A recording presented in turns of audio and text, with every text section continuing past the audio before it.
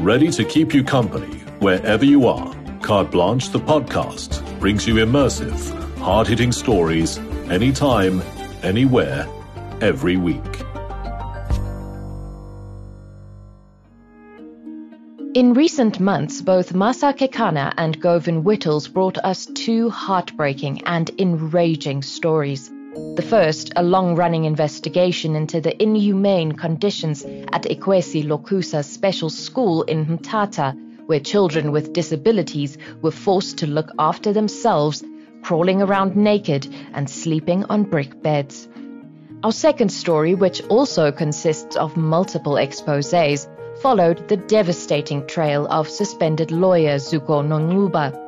The Eastern Cape lawyer had allegedly stolen millions of rands from families of disabled children, money owed to them following medical negligence claims against the state.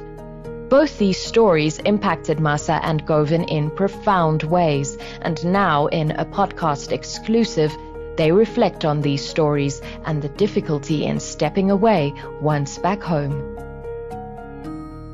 Govan, thank you so much for having this conversation with me. I actually needed it more than I have thought. The more we've been prepping and discussing the need to talk about this, the more I've realized that it's actually a very necessary conversation amongst us as well as presenters and reporters of these very difficult stories.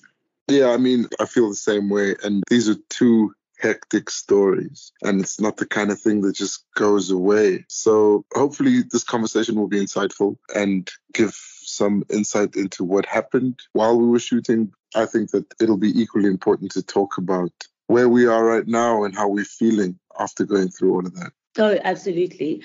And what I found to also be a common thread, there's so many commonalities between the story that you did and the story that I've been covering as well. Of course, them both being based in the Eastern Cape, both about children with special needs who have been basically abandoned by everybody who's supposed to be taking care of them the most. Both having been covered on Carte Blanche before. These aren't new stories. We were going back to old stories. Yours goes as far back as 2018 already when Carte Blanche investigated. And when I watched the piece that you did, what struck me was that when we had gone there in 2018, the government had made promises. They had said this is going to get better. But of course, we saw from when you went back is that it didn't get better. It's even worse. Now, for us who are sitting at home and in the studio and watching you go into that space and spend that time at a school that was really once a state-of-the-art facility that has assisted so many in need, and to see it in such a dilapidated and ugly, very ugly state. Walking in there, did you anticipate that it would be that bad? No, not at all. I thought we'd go in there and then, firstly, I thought they'd recognize Tara and they'd say like, oh, so glad that you're back. Come, let me show you. It was terrible, completely terrible. And I think what hurt more was not just the fact that the situation had deteriorated, but that the attitude of the people there had just become stone cold. That things were worse and they didn't seem to care that Carte Blanche was back. And this time they were more concerned with hiding how much worse things had become than actually answering questions. I suppose that does reflect a sense of shame or guilt, but we were basically just dismissed. And that's the thing, that these people made the promises to make things better, and they know that they made those promises. And they know that they were filmed doing it and that it went out on air, but they just don't care that they didn't keep them. That's what really broke my heart. And the children suffer because of it. That's really the thing. And that's what's harder about this than the other cases where people have been let down, is that these are vulnerable children where you almost get a sense that because some of these kids can't speak for themselves. And I think that that's really what broke me the most. For me, it's also when you're in the field and just the nuances that you get and the people that you carry with you. You meet those children. I'll never forget Avile. I'll never forget Nooma. I'll never forget those case studies. They're not just case studies. These are people who you end up spending time with. You take their pain on. Witnessing such abject poverty as well is traumatic, but experiencing it, what they have to go through on a daily, for me, I often feel a sense of guilt when I walk away. And often, obviously, we, stay in a B&B or whatever, and it's decent accommodation. And I just think of what we've just left behind. And I know there's only so much that we can do. And being there and covering it is of utmost importance. But sometimes I feel the sense of guilt. And I remember the second time we went back to cover this Zuko Nonxuba story, I went to one of the homes. Just to explain it, it's just the former Transkei, everything is just so far apart. The village is really so you're driving there, right? You're driving for hours. Yeah, and then was it difficult to reach these areas? Because I tell you, when we went with Taryn, we had to cross like roads that were barely there just to get to some of these areas. And some of them weren't even roads. I don't think they even qualified to, you know what I mean? It's just. And then while you're driving, you're thinking about these kids, right? And you're thinking, what am I going to find? Am I going to approach this properly? But then in your case, you must also have been thinking about like this guy, Zuko Nonxuba, is almost a billionaire off of these kids. So you kind of, were you getting angry in the car as you were approaching? Oh, absolutely. To be very honest, between Taryn, myself, and the crew, there were a lot of cuss words that were going on in that car, I must tell you. Yeah. Very, very upsetting. And when you see how far out these people are, there's absolutely no way they were going to even be able to get the help. It's just very, very, very far places, so remote, so isolated. I'm talking serious, serious poverty. And to witness that and then also know the numbers that we're working with, hundreds of millions of rands that have been awarded to a single man. And these people have to live in these conditions. And then the guilt of going back to my B&B, it's sometimes all a bit overwhelming. But I always remember who I'm doing this for. And it's definitely those children. And I'm fully aware that it's very difficult to also just sit on your couch and watch that story, because being a part of filming it and being part of investigating it is difficult. There's a lot of tears. There's a lot of sadness. There's a lot that goes on behind the scenes as well. Did you have to take a break while filming to compose yourself? I definitely did. Many times. They sometimes struggle to get the shots when I'm not even tearing up, because I'm such an extremist. You know, when I go in hard, I go in hard, right? But then when it's a sad situation, I'm really emotional and the tears are just ready. Credit to Taryn, dude, because she's so good at reading which moments are appropriate to use for the piece. Absolutely, yeah. And she was like, we did a tour before we even started filming anything with the camera, right? Back when we were on the cell phone doing the undercover visuals. And then there was just this one moment where I couldn't take it, man. Just these kids, man. And I just kept thinking about my own experience at school and how different they have it. And then it's the fact that these are children who appear to be like treated with almost a level of disdain. That's what struck me in your story.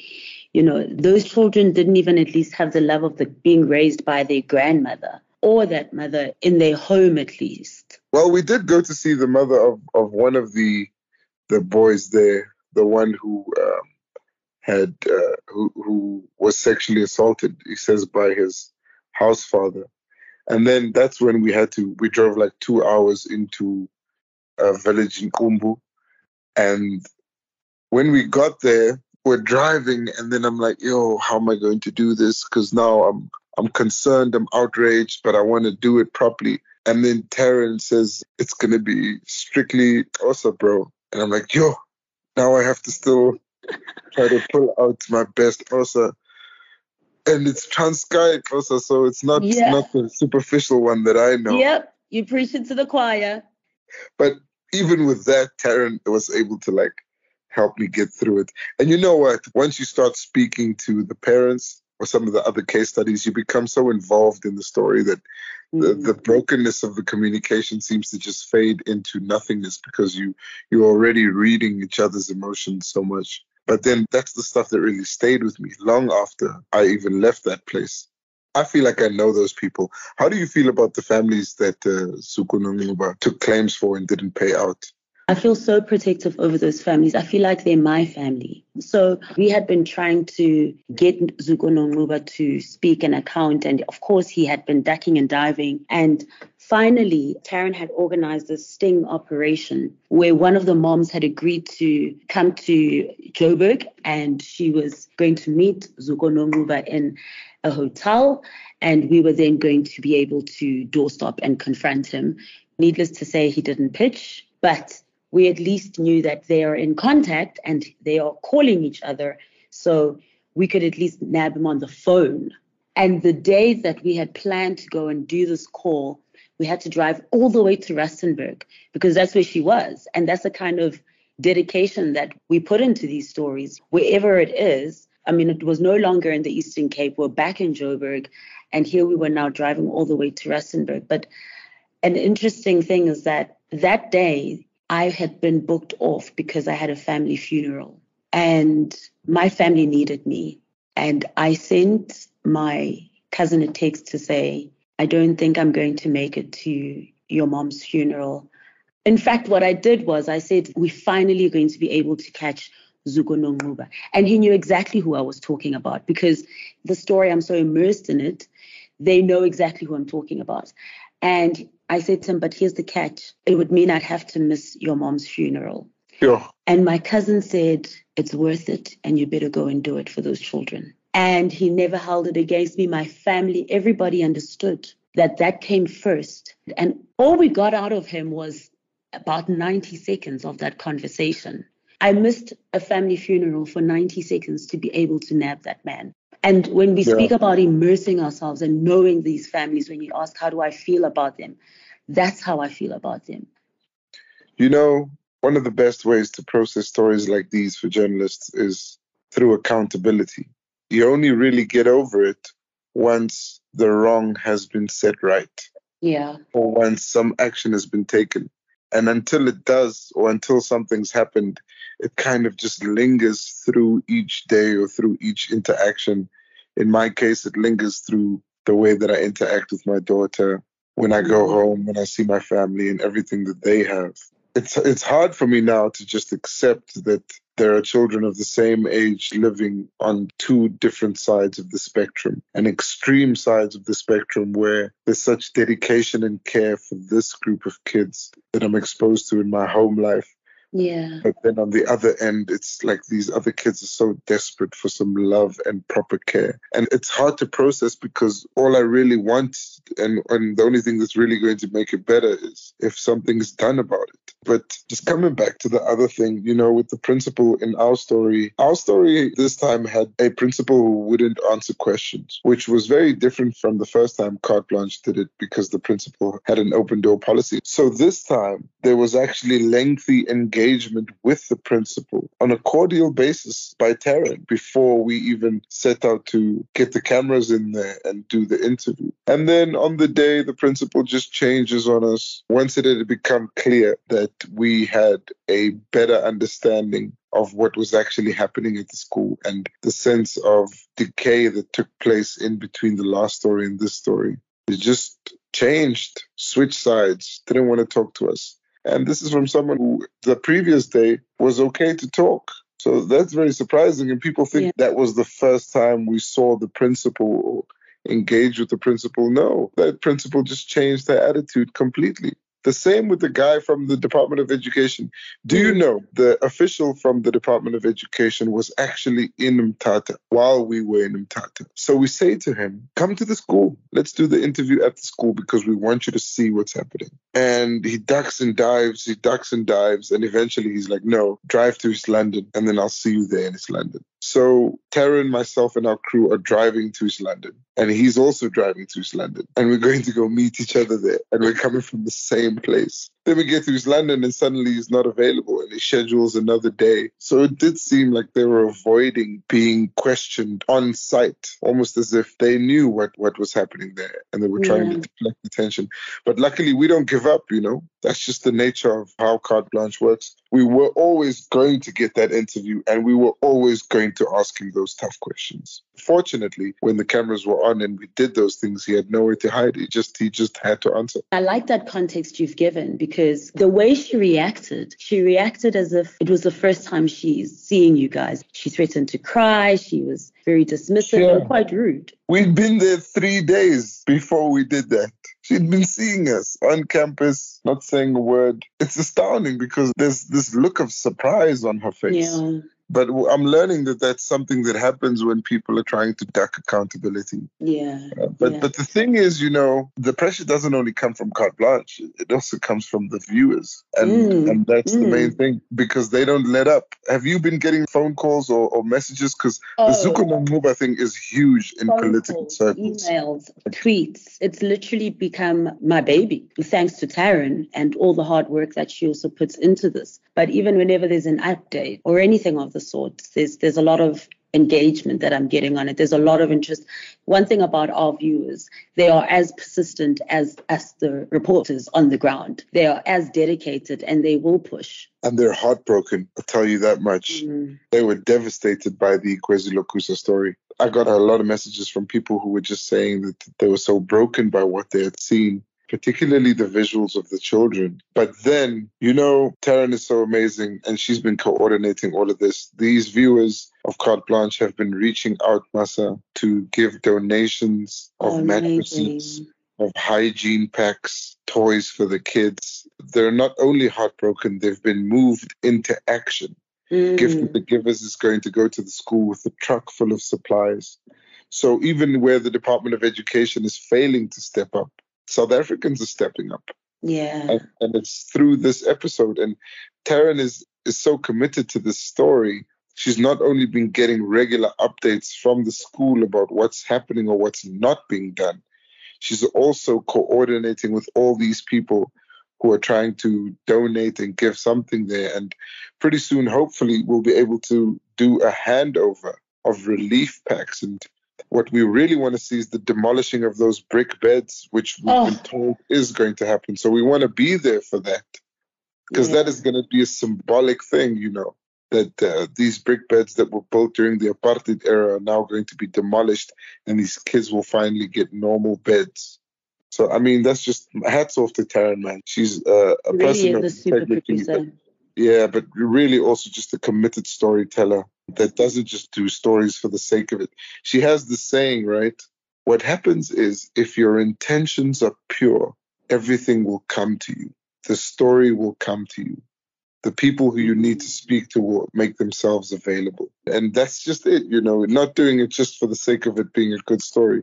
It's indicative good of intentions. Her. Yeah, it's indicative of her, of being a genuine, really good human being.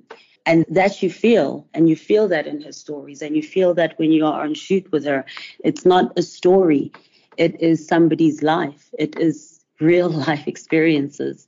When you were speaking earlier about people not taking accountability and not there being any resolution, and that being disheartening, and you feeling like this, like, why are we doing this if we're going to report and nothing changes?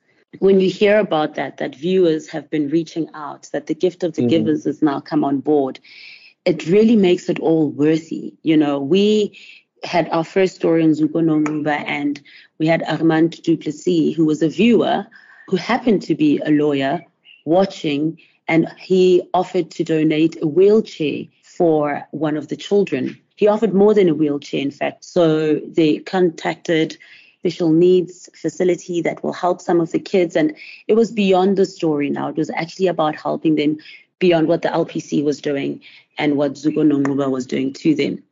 And not only did he offer all those things, Taryn then twisted his arm after that insert to say, listen, Armand, you're a lawyer.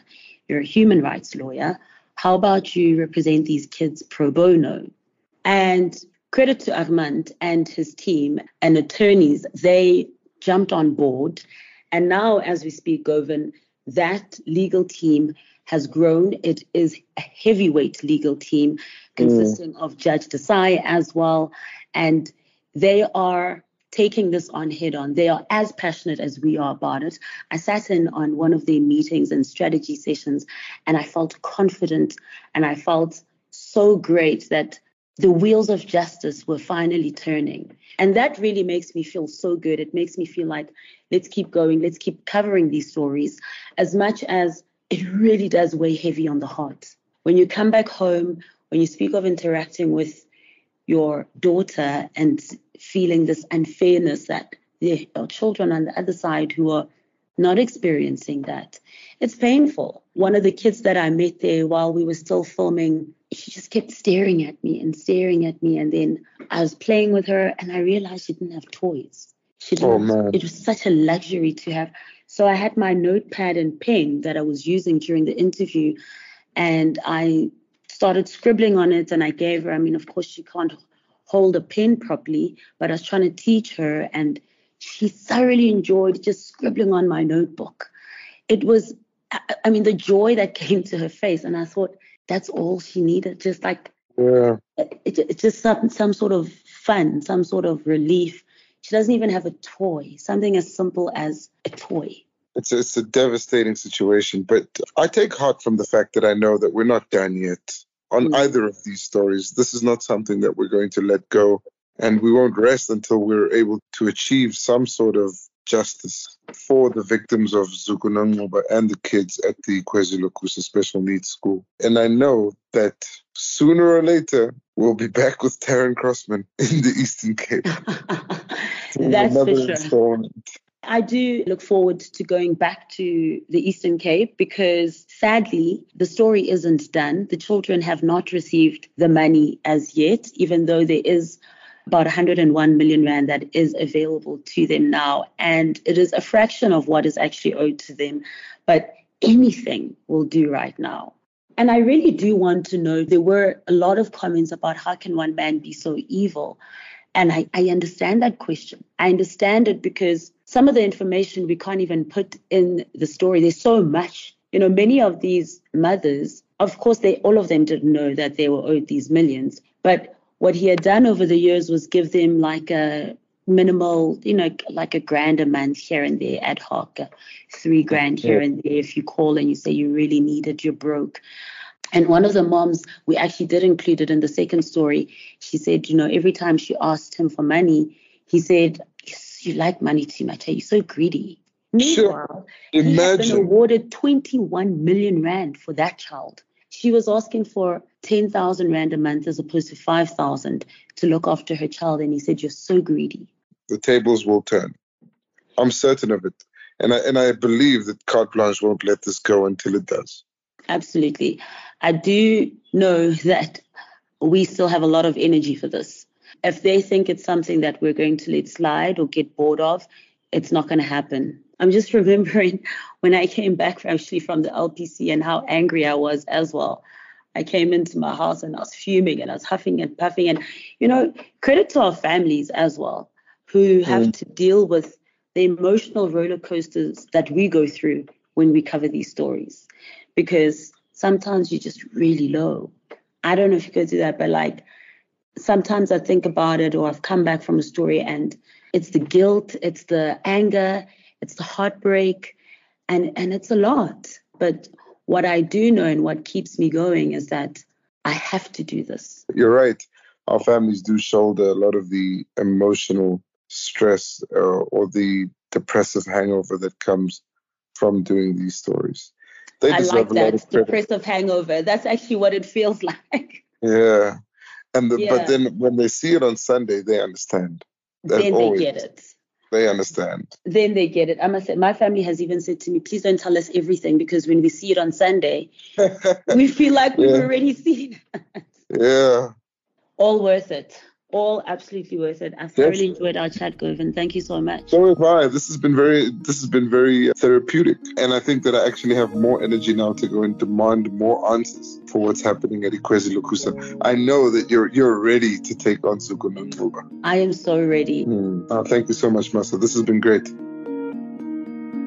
You can find all 3 reports on Zuko Nonxuba now on Carte Blanche the podcast under the following titles: Stealing from the Disabled, Finding Zuko Nonxuba, and Justice Prevails. Meanwhile, our recent undercover investigation at Ikwezi Lokhusa Special School, titled Egregious Failings, can be found on the Carte Blanche website. In our next episode, we speak to the producer behind these stories, Taryn Crossman. Follow and subscribe and enable notifications to ensure you don't miss it.